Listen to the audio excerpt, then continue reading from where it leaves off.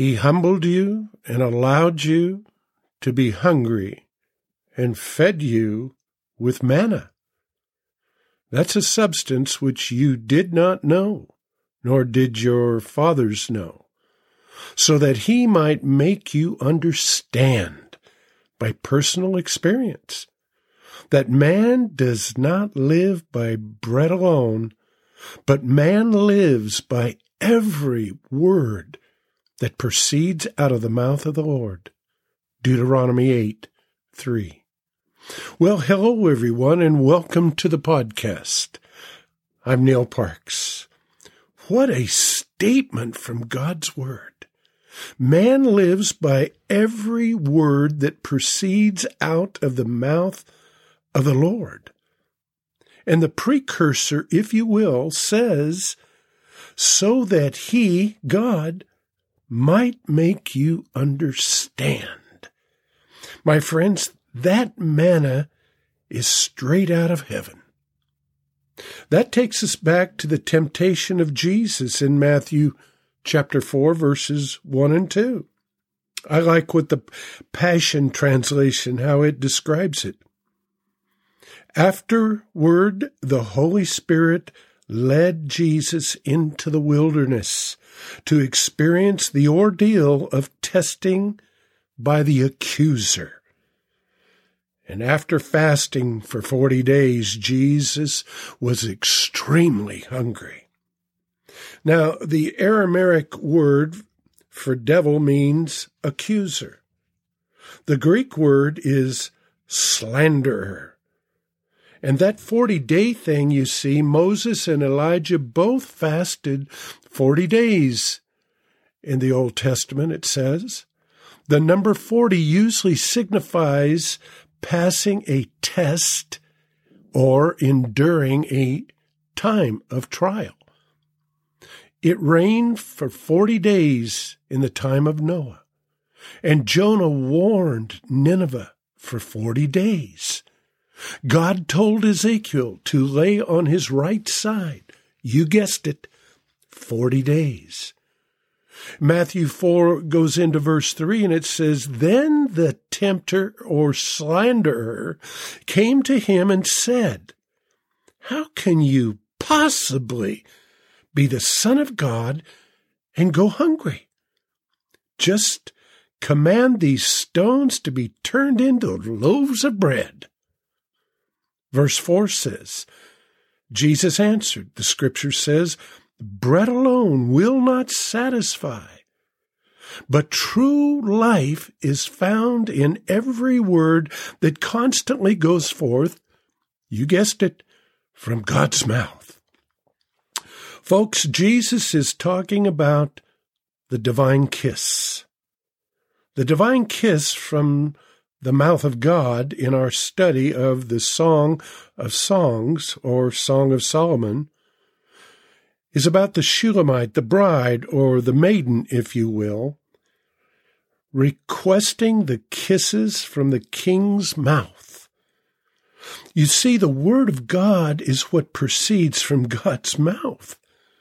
Our heart can only live by that which comes from the mouth of God. So at that moment in the wilderness, Jesus was quoting Deuteronomy 8. Verse 3. Now look what Paul says in Acts 21, verses 13. Paul is talking to the brothers in Syria. Now Paul is on his way to Jerusalem, but it was a stopover in Syria, and here's what verse 13 is saying. When we, the brothers in Syria, heard that, his return to Jerusalem, we and every one there that day begged Paul not to be stubborn and persist in going to Jerusalem. But Paul wouldn't budge. Why all this hysteria, Paul says? Why do you insist on making a scene and making it even harder for me? You're looking at this backward. The issue in Jerusalem is not what they do to me. whether arrest or murder, but what the Master Jesus does through my obedience. Folks, can you see that? You see, Paul had received a word from God, but better put, a divine kiss from God. Now, for 3,000 years, the rabbis have referred to the kisses of the mouth as the kiss of the Torah in Old Testament. Listen to how one Jewish commentator describes the kiss. He says, the kiss, this gesture of the lips in relation to the color-stained leather cover of the sefer or scroll, you might say, is like the embrace of the king, a mere symbolic token of affection. Well, beyond a kiss, this constitutes a wondrous union, which is like no other union, and nothing comparable or can be found like it in the mortal world. A unification of utter fusion and exclusiveness from every side and angle. I like what Matthew Henry commentates about the kiss of death regarding Moses' death. He says, the Jews say with a kiss from the mouth of God, no doubt he died very easily. It was an euthanasia, a delightful death. There were no bands in his death, and he had in his death a most pleasing taste of the love of God to him. But that he died at the mouth of the Lord means no more but that he died in compliance with the will of God. Note, the servant of the Lord, when they have done all their work, must die at last in obedience to their master and be freely willing, if you will, to go home whenever he sends for them. Now, the dominant theme in our study, the Song of Songs, is the king's emotions or affections for his bride.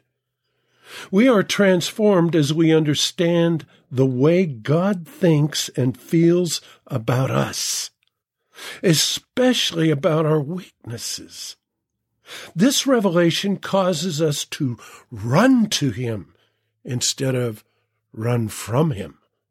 It causes us to have confidence in his love and to open our spirits to him in our weaknesses. Many sincere believers seek God with a condemned heart or a closed and guarded spirit. I want to just pause here for a moment and make a huge clarification statement about the kiss of God. The divine kiss is a metaphor for intimacy with God. It speaks God's invitation to go deeper with Jesus. We are not to think of kissing Jesus on the mouth. This is outside the boundaries of God's word to think in a sensual, imaginational way. Now, the Song of Solomon was written to extol the beauty of married love and to give us insight into our relationship with Jesus as our groom,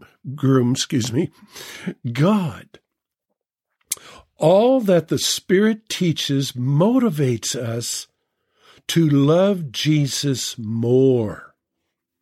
Look what the Apostle John writes in his Gospel, chapter 16, verse 14. He says, he will glorify me. He, God, the Father, will glorify me, Jesus, for he will take what is mine and declare it to you. He's saying that he will declare it to the church. Solomon writes this love song in a way that is reminiscent of his own experience with God in Solomon's earlier years. As king of Israel, God visited him in a dream to test him. 2 Chronicles 1, 7 through 12. The Lord allowed him, Solomon, to make one supreme request, or to ask God for anything. So Solomon, he asked for supernatural impartation of wisdom and knowledge to serve him better. Did you get that? To serve God better. That was Solomon's request.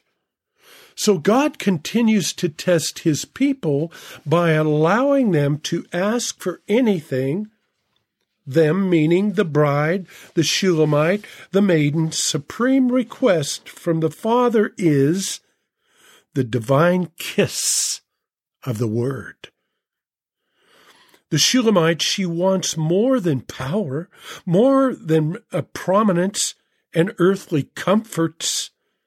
God is raising up a people who long for the kisses of God's word as their supreme request. There are many necessary things to ask for. But they are secondary. The greatest prayer of faith is to receive grace to love God with all our heart and strength. I want to share just a scripture that just now comes to my mind at this very moment. The book of John, the Gospel of John, chapter 1, verses 1 through 3. This is huge. In the beginning, John says, or Jesus, talking about Jesus, in the beginning, before all time, was the Word. And the Word was with God, and the Word was God himself. He was continually existing in the beginning. In other words, co-eternally with God, with the Father, with the Holy Spirit. All things were made and come into existence through him, Jesus. And without him, Jesus, not even one thing was made that has come into being. The divine kiss is the Word of God, and the Word is Christ himself. So here's a question. The question is, how important is it for you to grow in your faith and furthermore be the vessel that God wants you to be and accept his kiss regardless of the outcome? Let me say it again. How important is for you to grow in your faith and furthermore be the vessel that God wants you to be and accept his kiss regardless of the outcome? Let me pray for you. Father God, I'm just overwhelmed, Lord, to be here on planet Earth in this most exciting moment. And I pray right now for each and every one of our listeners that they would yearn for your kisses. They would want a divine kiss to sustain them. To be a vessel, to be used, knowing that they're on their way home. This is no longer their home, Father God. They are here. They've been created for eternity. Father God, I just pray that they would seek you with all their heart and all their soul, that they would hunger and thirst for you and your will to be done. Lord Jesus, I just lift them up to you right now today, that they would want more and more and more of your word, your kisses, your divine will, and it would be done accordingly. And I pray this in the name above all names, Jesus Christ, our Lord and Savior. Well, folks, I'm looking forward to the next time. And make sure you keep your lamp full. I'm Neil Parks.